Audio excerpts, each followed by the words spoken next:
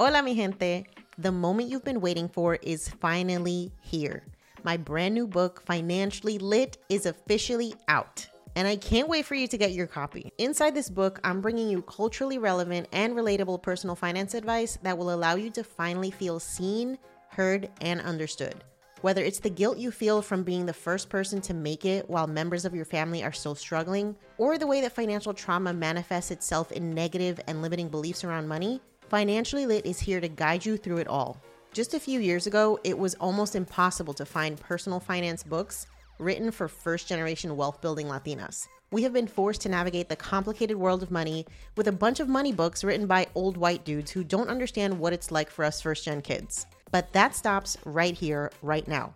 Inside Financially Lit, you will learn how to set boundaries with your familia, with your dinero, create and pass on generational wealth, diversify and increase your income, protect yourself from financial abuse, navigate the complicated relationship between amor and dinero, invest like a white dude or better, and so much more. You can get your hard copy and audiobook version of Financially Lit at financiallylitbook.com, and make sure to join our email list so you can find out when I'm stopping in a city near you for the Financially Lit book tour. See you soon.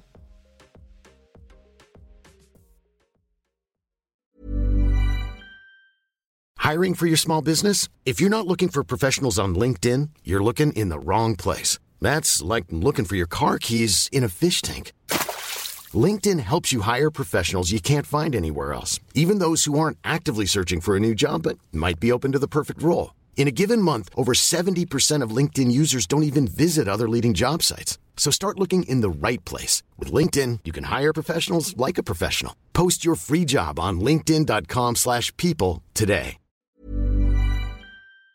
Creating something different versus what inspires me is creating something that reflects the culture, something that people can really identify with. I think Latins love sugary, high-calorie drinks. I'm sure we've all done it at some point in our lives or still do it. I believe that the culture wants to be represented in a different light. There isn't a reason why the culture can't have products that are healthy. Yeah. We should have products that represent sustainability and social impact and wellness. You know, all the things that you find and call it a lot of general market brands, but a lot of times maybe a Latin person may not identify with those products to the full extent. They can identify maybe with the nutritionals and whatnot, or the ingredients and the functions, but maybe they don't identify with the ethos of the brand. So I think in this case, what I wanted to do was something that had the full 360, where culture was king and queen. And we put that always at the forefront. And what is culture being at the top mean? Well, we want our people to be healthy. We want our community to thrive. We want our community to be empowered. We want them to learn and to teach and to be inspired. You're listening to Yo Quiero Dinero, a personal finance podcast for the modern Latina. I'm your host, Janice Torres, award-winning Latina personal finance expert. I didn't always have my financial shit together, but when I started looking for POC-friendly personal finance podcasts, I couldn't find any. And so Yo Quiero Dinero was born. On this show, I'll show you how to make dinero, how to keep your dinero, and most importantly, how to make it grow. Each week, I'm connecting you with the most brilliant minds in the world of money and business, so you can learn about investing, entrepreneurship, and building wealth. The best part, I'm dishing up all this knowledge with a sassy side of sazon. So if you're ready to be poderosa with your dinero, you've come to the right place. Let's dive in.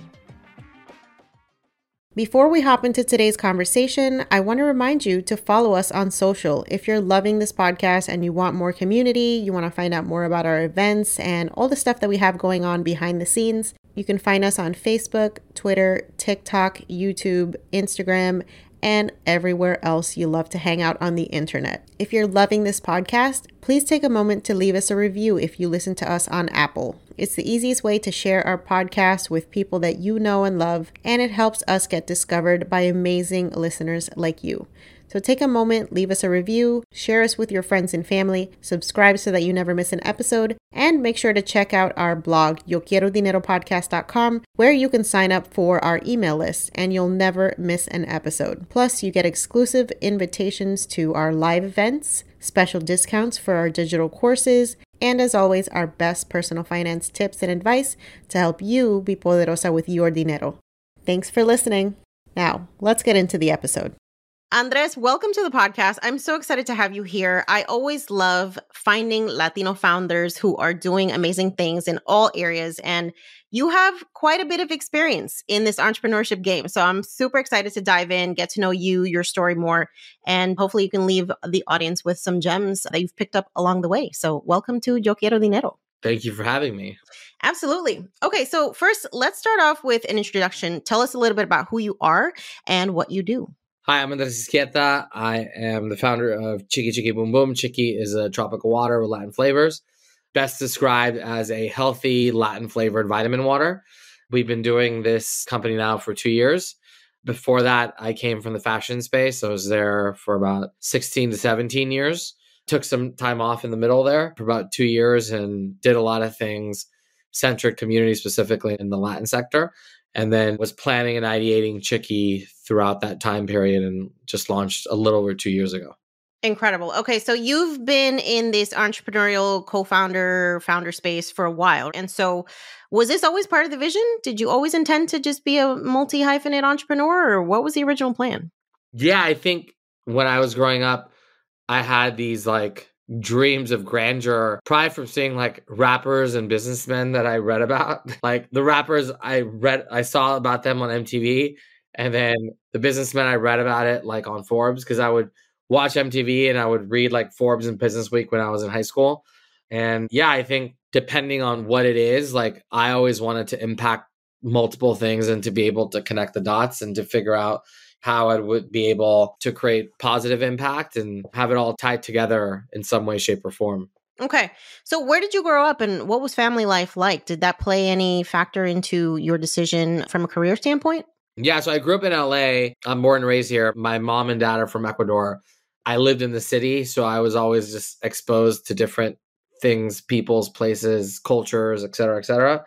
When I was growing up, my dad was around till age of 10, and I saw him do a lot of things, and I thought it was interesting how one person can do so many things. And at the time, I didn't know what was the measure of success, but it looked like he was doing well. So, I thought it was cool, and I thought like being able to touch multiple people, places, things, kind of going back to that theme was interesting. So, and then as I grew up, read more about things and whatnot. The internet was not popping in like the 90s. So you didn't have much access to information apart from magazines back then. So walk me through your initial foray into entrepreneurship. Did you study something specifically in school, or did you graduate high school and then just go right into that space?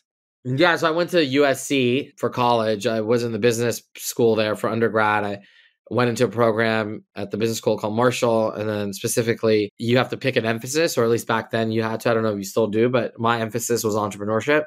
To be honest with you, it was kind of what, at the time, it was like the easier one because there was no tests. It was all project based because in the entrepreneur program, there shouldn't be no tests. Your test is your project. So at that time, I got straight A's my entire life until I got to college. And then I was completely over college because I realized what I learned in this classroom wasn't going to determine my future. At least that's what I felt. So I didn't see how statistics would implement the rest of my life. Like, you really just need algebra, up to algebra. I think anything beyond algebra is more specialized. There's really no application that I've ever had in my entire life beyond algebra. So anyways, with that in mind, I didn't really study in college and whatnot. So I studied entrepreneurship, and during the entrepreneur program, you have to pick like a project, a theme that you decide that you want to do or not do, but you need to show like you're doing it. So I decided to do it on a fashion company. And yeah, and that's where it all started. And then during the semester, I actually started the company. It wasn't like it was just an idea on paper. It was like started it, executed it, and developed it. Is this the 5-4 group? Is that the origin story of that? Yeah, that's where it all started. Okay. So I'm curious, why fashion? What was it about that space that interested you? I'm pretty obsessed with clothing, and I love fashion. And I love fashion since I was like 4. My mom would buy me stuff, and she had good taste. So she would buy me like Ralph Lauren and that kind of stuff, Tommy, blah, blah, blah. But I would never want her to dress me because she would dress me very preppy. So Okay. I would like dress on my own when I was like 4. And I would just like argue with her in Spanish, And I didn't really speak English at home. I only spoke Spanish at home. Like I spoke English obviously in school, but with my family, it was like 99% of the time Spanish. To this day, to be honest with you. My mom speaks fluent English, but she speaks to me in Spanish only, really. So I really just like clothing from like a very early age. And then when I was going to my senior year of college, I didn't really know what I wanted to do. I thought I wanted to do a few things. And now time came to kind of choose, or at least choose something where like, hey, you can't have a real head start because you're going to be going in this program where like you have to start something and finish it. And it would be good if you actually come up with like a real business to do. So that's kind of like the origin of where things started. And then when I graduated, I'll never forget, I was at the t-shirt printer that morning of graduation day, picking up production and then going and wearing, like I went in a suit, and I went to USC. So it was like 5 minutes from the printer. So I went in the suit, picked the things like 7:30 in the morning, then went to graduation like 10 in the morning or whatever. That's incredible. I love this concept of learning, quote unquote, entrepreneurship in school. Do you think that you could have done what you've been able to accomplish without that formal education? Or do you believe that like entrepreneurship is kind of like a self-taught thing for the most part? Yeah, I believe it's self-taught, but obviously schooling, there is a benefit there because it makes you think about things that a lot of times people don't think about when starting a concept. Like the academic way of starting a business would be like to assess the target market, competitor landscape, price model, doing all this like feasibilities of product market fit, essentially, which is like to this day the most important thing. And I learned a lot of ideas of understanding product market fit from those early days. And that was like 21 years ago. So understanding that and that framework was important. And it's by no means do you have to go to college to study this, but obviously having training, it never hurts. Mm-hmm. The best entrepreneurs at the end of the day are the ones that have no fear and they just go do it and they just learn as you go. And how quickly you can iterate and learn from your failures to keep pushing is the most important thing. Yeah, I love that. Okay, so it sounds like you're launching this clothing brand, right? Is that how this starts for you? Because you mentioned being at the printer. Yeah. So launch that. The concept was called 5-4. 5 minus 4 equals 1 equals 1 love. That was like the general theme of it. And the brand exists to this day, actually. So started that, then struggled for like a while. And it was like kind of like young men's streetwear. Then as time passed on, the brand kind of evolved into more like a young contemporary kind of vibe. Like a little bit of streetwear, a little bit of contemporary kind of fused into one. Started making denim, got some early investors at the time, started to kind of put the pieces together to figure things out. And like went in 2002 to like by 2005, the company had done like $1 million in sales. We were like 24, 25 at the time. Then by 2006, 7, it jumped to like 6, 7, 8, 9 million. And then the pandemic hit. Then the first recession hit of our lifetime, or at least of my adult lifetime. And things, dramatically change. And we were dealing mainly selling wholesale. Then our business shrank like by 80% in like a year because none of our accounts would pass credit. So it was very challenging. And we used to work on a model where we shipped accounts and we would get money advanced to us from a factor. And a factor explains it in a nutshell for people that don't know. If I ship you $1, a factor will advance me 80 cents of the dollar on the day that I ship, as long as that recipient has credit, like proper, like good standing credit. And then I pay a fee of like 1% to 2% for that factor. So out of that dollar, my net receivable for me will be 98 cents. And I pay a fee of 2 pennies to the factoring company. So it's like a cash advance almost. Yes. And the clothing business for wholesale lives on this. This is like, it's like the drug. And people to this day still use factors. They're huge. But prior to 2008, it was huge. But then past 2008, like the mom and pops got cleaned out. A lot of mom and pops, small to medium-sized businesses in apparel got cleaned out. And then it became just basically like the big boys. Then over time, there was a new wave of new small and mid-sized stores, but that took a few years to get to. Anyways, so during that time period, we launched the brand into retail. We launched our own stores. We kind of did it out of force because we didn't have any other options. Online wasn't really popping at the time. It was still kind of like a no man's land to a certain extent, specifically in men's fashion. Then we launched another brand called Young and Reckless. at the time where we were like the operating partner of the company. We were just like testing a lot of things. The Young and Reckless brand luckily took off and it brought a lot of success to us and helped us figure out what to do with 5-4. And then over time passed on, and we ended up launching a subscription service in 2012, where basically kind of acted as like a men's stylist, if you will. And we would send like 2 to 3 items, and we didn't really let you keep what you liked and send back. We just believe that we know what men like, and men don't like choice. So that ballooned to like over 80,000 members over time.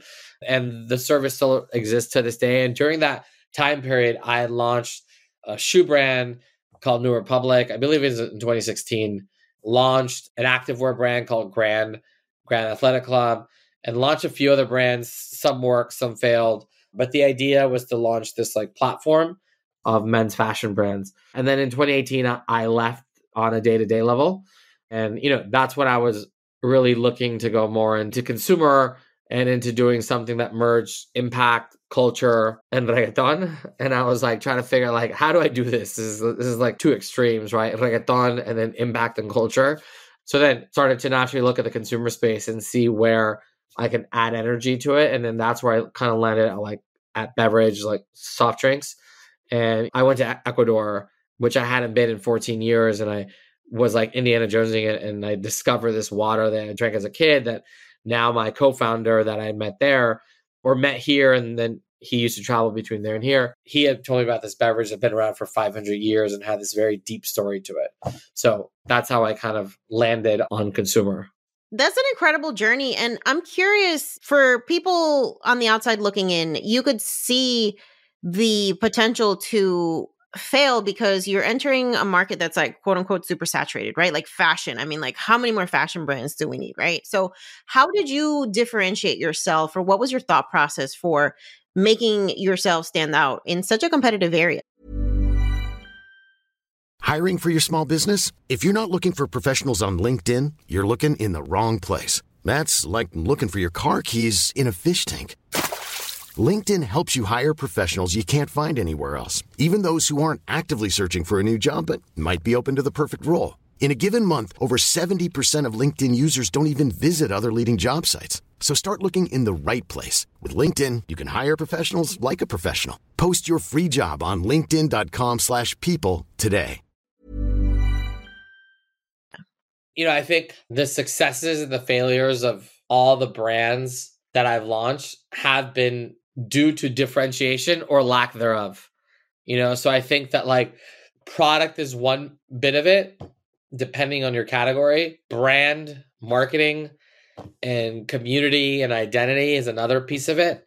And then product market fit. Like for instance, with the success of like, say, the subscription concept, it wasn't attributable. The product was incredible. It was attributable that the service was very unique and it offered like a good price point and it had quality products. It was like not one thing, it was like 5 things that added up. There wasn't one that was, in my opinion, stronger than the other. Just depending on the category. Like I would say some things are very reliant, call it on IP, intellectual property. So if you have very strong IP, obviously that's your differentiator if no one else has it. If it's like a licensed item, then you can be the only one with that.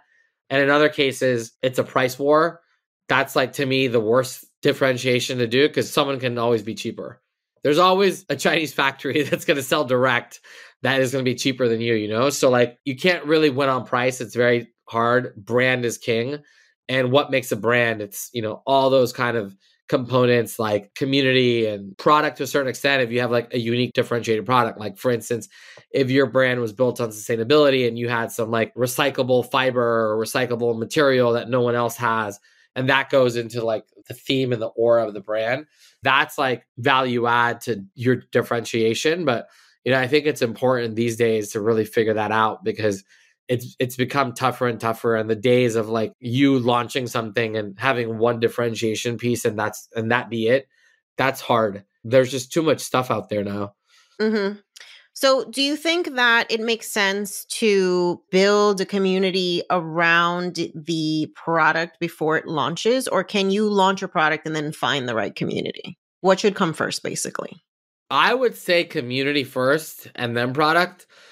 You can make the argument for both. But bear in mind, You may only be able to build a community though in the first hand because of something else. Like for instance, you have a community, right? Because you have an audience that listens to you and that they love your podcast and blah, blah, blah, right? That community is built on these pillars. I'm just using hypotheticals, right? Yep. If you launch a fintech product, they're probably going to pay attention to you, at least in the beginning. Then it's really your product has to be good and differentiated, but they are going to laser in on like, oh shit, Janice launched this product. Cool. I'm going to give it a try because I trust her because I'm in the community with her.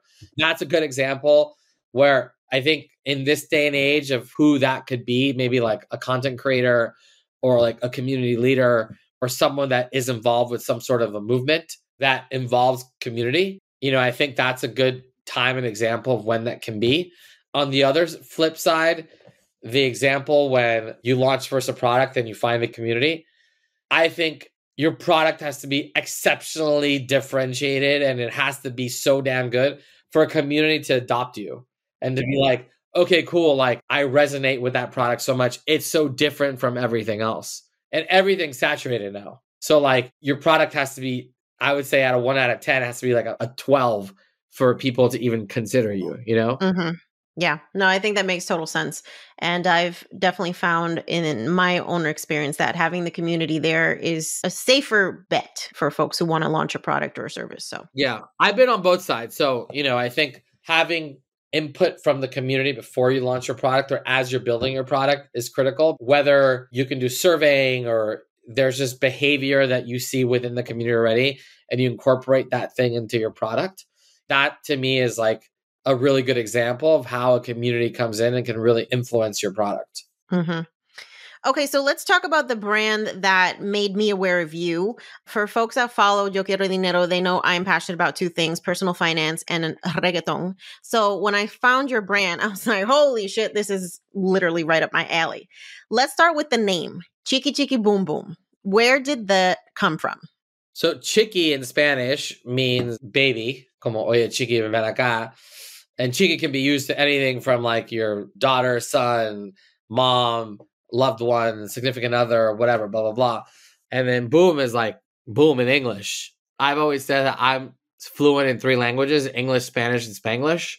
And like the idea of Chiki Chiki Boom Boom was birthed years back, like maybe like 2014, 15, where I was just describing something and I was calling someone Chiki, and then I was describing it to my friend in Spanish, como, sí, toda la noche estaba increíble, estaba Chiki Chiki Boom Boom toda la puta noche, and it meant like, we had an incredible time. And it kind of meant like a celebration, and it kind of meant a celebration of anything. So then years passed, and then a lot of my friends were saying Chiki Chiki Boom Boom, blah, blah, blah. So when I wanted to name the product, I was choosing between 2 names, and one wasn't hot, and the other one was Chiki Chiki Boom Boom. And I knew that people would call it Chiki, because you can't say like, yo, Janess, can you grab me a Chiki Chiki Boom Boom from the fridge? It's too much. You're going to say, hey, can you grab me a Chiki from the fridge? So anyways, so we ended up going with Chiki, and Chiki can mean a lot of things to a lot of people. And that's what I liked about it. And Chiki, I think, has the ability to be like a verb, an adjective, a noun, a pronoun in like studying like the best brands in the world. Like the best brands a lot of times become verbs or adjectives. So I felt that Chiki was a word that could be that as well. Mm-hmm. So, I don't have to tell you this, but the consumer beverage space is very saturated and it's got some big players in it, right? We're talking about like Pepsi, Coca-Cola. What gives you the confidence to show up in a space that there's a shit ton of competition doing this vitamin water? I think of like Gatorade and Powerade and all these things. I'm like, damn, that's some steep competition to come up against. Tienes que tener cojones, Yeah.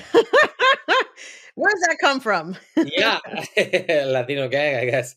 I think creating something different first is what inspires me. Secondly, like creating something that reflects the culture, something that people can really identify with. I think that it's not a misnomer because it definitely applies, but like Latins love sugary, high calorie drinks. I'm sure we've all done it at some point in our lives or still do it. I believe that the culture wants to be represented in a different light. There isn't a reason why the culture can't have products that are healthy. They should. Yeah. We should have products that represent sustainability and social impact and wellness and, all the things that you find and call it a lot of general market brands. But a lot of times maybe a Latin person may not identify with those products to the full extent. They can identify maybe with the nutritionals and whatnot, or the ingredients and the functions, but maybe they don't identify with like the ethos of the brand. So I think in this case, what I wanted to do was something that like had the full 360, where culture was king and queen. And we put that always at the forefront. And what is culture being at the top mean? Well, we want our people to be healthy. We want our community to thrive. We want our community to be empowered. We want them to learn and to teach and to be inspired. That was where I felt it was so interesting. And I think that there's this white space in Latin plant-based beverages that really don't exist. And if you think about it, I assume majority of your audience is Latin, and we all have influence from plants in our upbringing, right? Yeah. Because everyone has the abuela or the mom that their solution to everything is some sort of plant-based remedy. So I see, say, ay, mijito, te voy a darte la, la, la, la. Like, dude, I grew up that, I see, no toma esta, no tienes que tomar la gingebra y la, con la hierba, la. Dude, that was like abuela vibes. Yep. Growing up. So like we all live that. And to this day, we whenever I get sick, my mom will call me and she'll bring me some concoction of herbs and she'll go and brew it right in my kitchen. La menta, la chamomile, blah, blah, blah, blah, blah, blah, add the limon y la sal y la chingadera, la. Dude. And, that's like very reflective of our culture and other cultures too. But at least speaking of like Latin culture, like that is us, So I feel like what I envision from a product perspective is that Chiki can be the house of Latin plant-based products that have authenticity and story, and at the same time, marketability and crossover to global audience, right? So like to people like ourselves that, we seek authenticity, we hit the check marks. And then to people that maybe just seek nutritionals and like functions, it hits that check mark as well. Right. So how have you funded this business? Has it been bootstrapped out of your own pocket, or have you gone out and sought venture capital or loans or whatever? Yeah, so we've done all of the above. We've done venture capital, we've done loans, we've done grants, we've done bootstrapping, we've done all of the above, So yeah, we got pretty lucky early on that we got some investors that believed in the vision. A lot of times in the beginning, you're betting on the jockey, not the horse. So it was a tough time though. It was the pandemic. So it was a bit challenging to be able to go out and raise money and to do that when the world was like it left in chaos. We've gone through a lot and learned, and we've iterated a lot in terms of like what needs to be done, not be done, et cetera, et cetera. And you're always constantly raising. So, we're still raising. So I'm curious, in these pitch meetings that you have with investors, what are the most common like criticisms that you've come up against? Because I can imagine some people would be like, well, who the hell needs another beverage on the market? I think that for us, what we say basically, that we are the Latin, call it plant-based solution that's Latin themed, that has like a reggaeton edge to it, that there's nothing like this on shelf right now. And we have what we need, right? We have the sustainability, we have the social impact, we have the nutritionals, we have the authenticity, we have the marketing and the branding and the name and da-da-da. So, it's not just one thing, but we really push all that. But for us, the key differentiator is the Latin identity. And that's what makes it different. And it's not just the identity, it's also the name is good. Chiki, it sounds like a song. There's other names that are Latin brands. To me, they don't evoke emotion. Some do, but not all. Some names evoke emotion, some names don't. I think the best brands evoke emotion. And I think that that's when you can really win, if you can create your brand into meaning that. What would you say to critics that would say, well, trying to focus on the Latino market feels too niche? Like there's just not enough consumer base there to make that your focus. What would your response be? We don't solely identify or solely target the Latin consumer. We say that our brand image is Latin, but that doesn't mean that we only focus on the Latin consumer. I think a lot of our communication is like Spanglishy and is for the Latinx consumer, but like again, most of our sales actually come from our top 25 accounts. I think only 2 over index Latin. So it kind of goes to show you that Latin culture is pop culture and that people want to taste Latin culture, not just like in a liquid, but they also want the vibe because the energy of the culture. Obviously, you and I are biased, but we think that Right. we're the best. It's the best. Like we're the best. But the culture in general is very warm. It's inviting. Obviously, the proximity of Latin America to the US, all people in America have experienced Latin culture in some way, shape, or form. They probably all know a Latin person, whether they work with them, whether they're friends with them or their neighbor or whatever. And I would say that the majority of people will have positive things to say about just the energy and the vibe of the culture. There's a reason why salsa sells more than ketchup now. There's a reason why tortilla chips are popping. There's a reason why tequila now is the best-selling spirit. These are all things that it's not just because the quality is great. It's because the culture invites you to taste those things and to participate in that. Yeah, I absolutely love that. I totally agree. Okay, so tell us a little bit about the current product line and what the future state of the business looks like. Like, what are you guys looking to launch in the near future? So we went from being in like 200 to 250 stores by the end of Q4 last year to being in close to 3,500 stores by the end of Q2 of this year. So obviously that's like a 15, 16x jump in store count. It's a lot that we're going through right now. Like, just prior to this call, I was dealing with all these like retail marketing plans, scaling this quickly. And a lot of brands do that. There's like this inflection point where you kind of go from like 0 to hero. And like, you rarely will have another jump like that in your journey, because a successful jump then will be like, call it 2 to 4x, not 15x. Going from 2 to 4x can take you a long time. At some point, you're going to go from like 1 to 15x. And then from that point on, it becomes like 2 to 4x. So, we're dealing a lot with that. Like some of the data that we're getting back kind of surprises me of where we're doing better than other places. So that we need to figure out how we utilize that data. And the data, my theses are proving right in some places. In other places, it's like kind of, I never expected it. I didn't expect it, but I knew, okay, this totally makes sense because of XYZ. So yeah, there's no one size fits all, because in one region, your product may work for this reason. In another region, it may work for another reason. And can you tell us about the current product line and what's potentially coming in the future? Yeah. So the current product line, we have 4 flavors. We really only pushed 3 of them. One of them, unfortunately, hasn't gotten a lot of love. I think because of the flavoring of it. It's an apple pear flavor, which it's a very Latin flavor and also very popular in Asian communities. But a lot of the markets here haven't adopted to it, even though it tastes incredible. But people are just afraid of drinking apple because they think it's like for kids, right? So we're also in development of 4 other flavors, and we're probably going to end up sticking with like 1 to 3 of them, just depending how retail traction goes. But yeah, so I would say for now, we're going to keep it tight, keep it focused, keep the story pretty consistent. And, over time, we're going to like constantly evolve. We're looking at evolving every 6 months in terms of like, what can we add? Whether is it a review on packaging, a review on flavoring, a review on certain ingredients, and then new opportunities, right? Right now, we're not looking at anything new because we're just going from that 0 to hero mark. I think when we have more data and when it starts to tell us what's doing well and not doing well, we'll have a better idea in terms of like what is going to take shape into the future. Sure, we may know what we think it's going to work, but you won't know until the consumers tell you what's right and what's not right, The customer is always right. Customer's always right.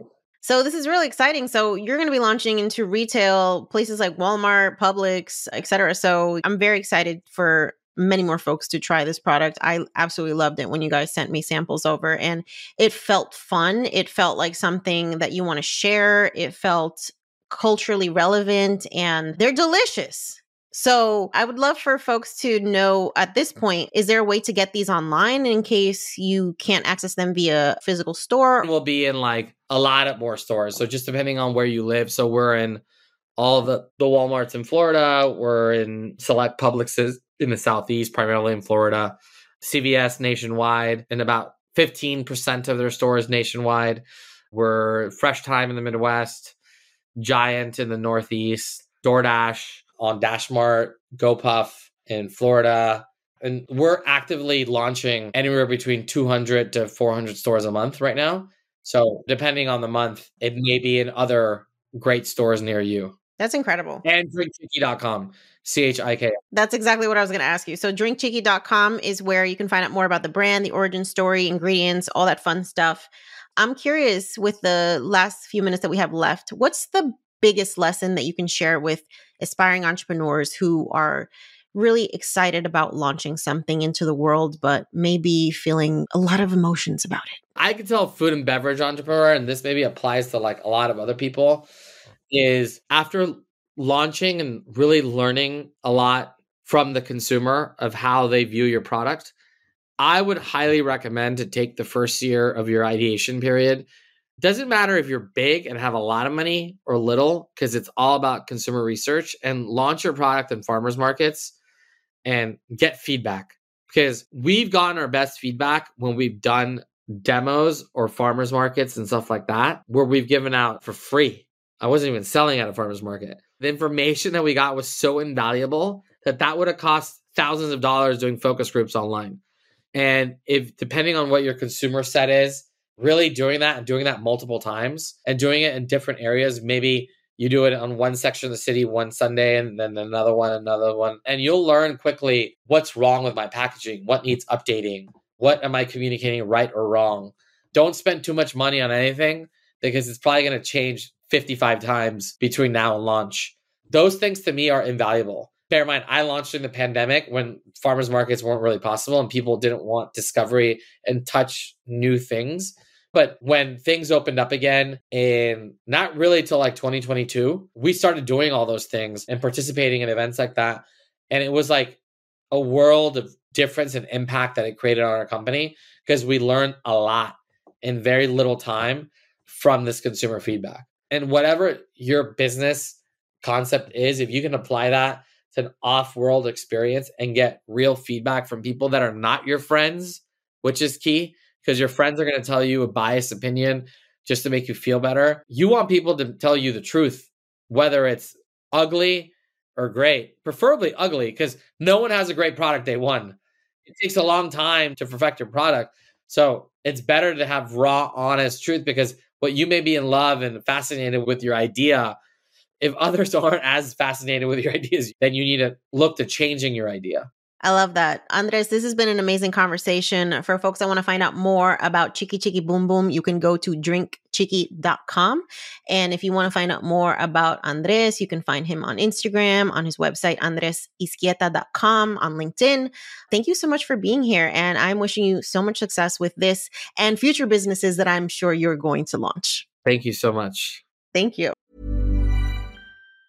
If you thought the only way to get a more defined jawline with natural-looking results was through surgery, think again. Juvederm Volux XC is a non-surgical injectable gel filler that improves moderate to severe loss of jawline definition and can help you achieve natural-looking results with little downtime. Even better, this improved definition lasts up to 1 year with optimal treatment. No maintenance required. Improve jawline definition for a smooth, sculpted look with Juvederm Volux XC. For important safety information and to find a licensed specialist, visit Juvederm.com. That's Juvederm.com. Not for people with severe allergic reactions, allergies to lidocaine, or the proteins used in Juvederm. Common side effects include injection site redness, swelling, pain, tenderness, firmness, lumps, bumps, bruising, discoloration, or itching. There's a risk of unintentional injection into a blood vessel, which can cause vision abnormalities, blindness, stroke, temporary scabs, or scarring. Talk to a licensed specialist to find out if it's right for you. Thanks for listening to today's episode. If you are ready to take your dinero to the next level, sign up for our free 14-page guide, The Financially Lit Latina, the ultimate blueprint for becoming poderosa with your dinero. This 14-page guide includes our best tips on money mindset, budgeting, debt repayment, career, investing, financial independence, side hustles, and more. And you can get it completely free. So to get your copy of the Financially Lit Latina, just head over to yoquierodineropodcast.com/start. That's yoquierodineropodcast.com/start and start transforming your dinero story today. Until next time, stay empowered, stay inspired, and stay poderosa.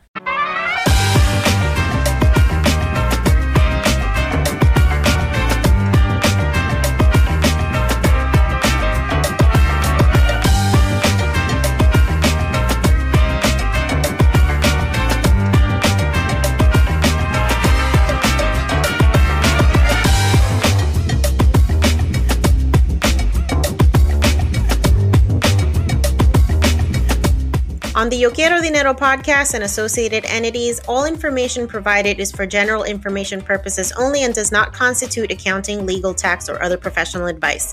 Listeners should not act upon the content or information found here without first seeking appropriate advice from an accountant, financial planner, lawyer, or other professional.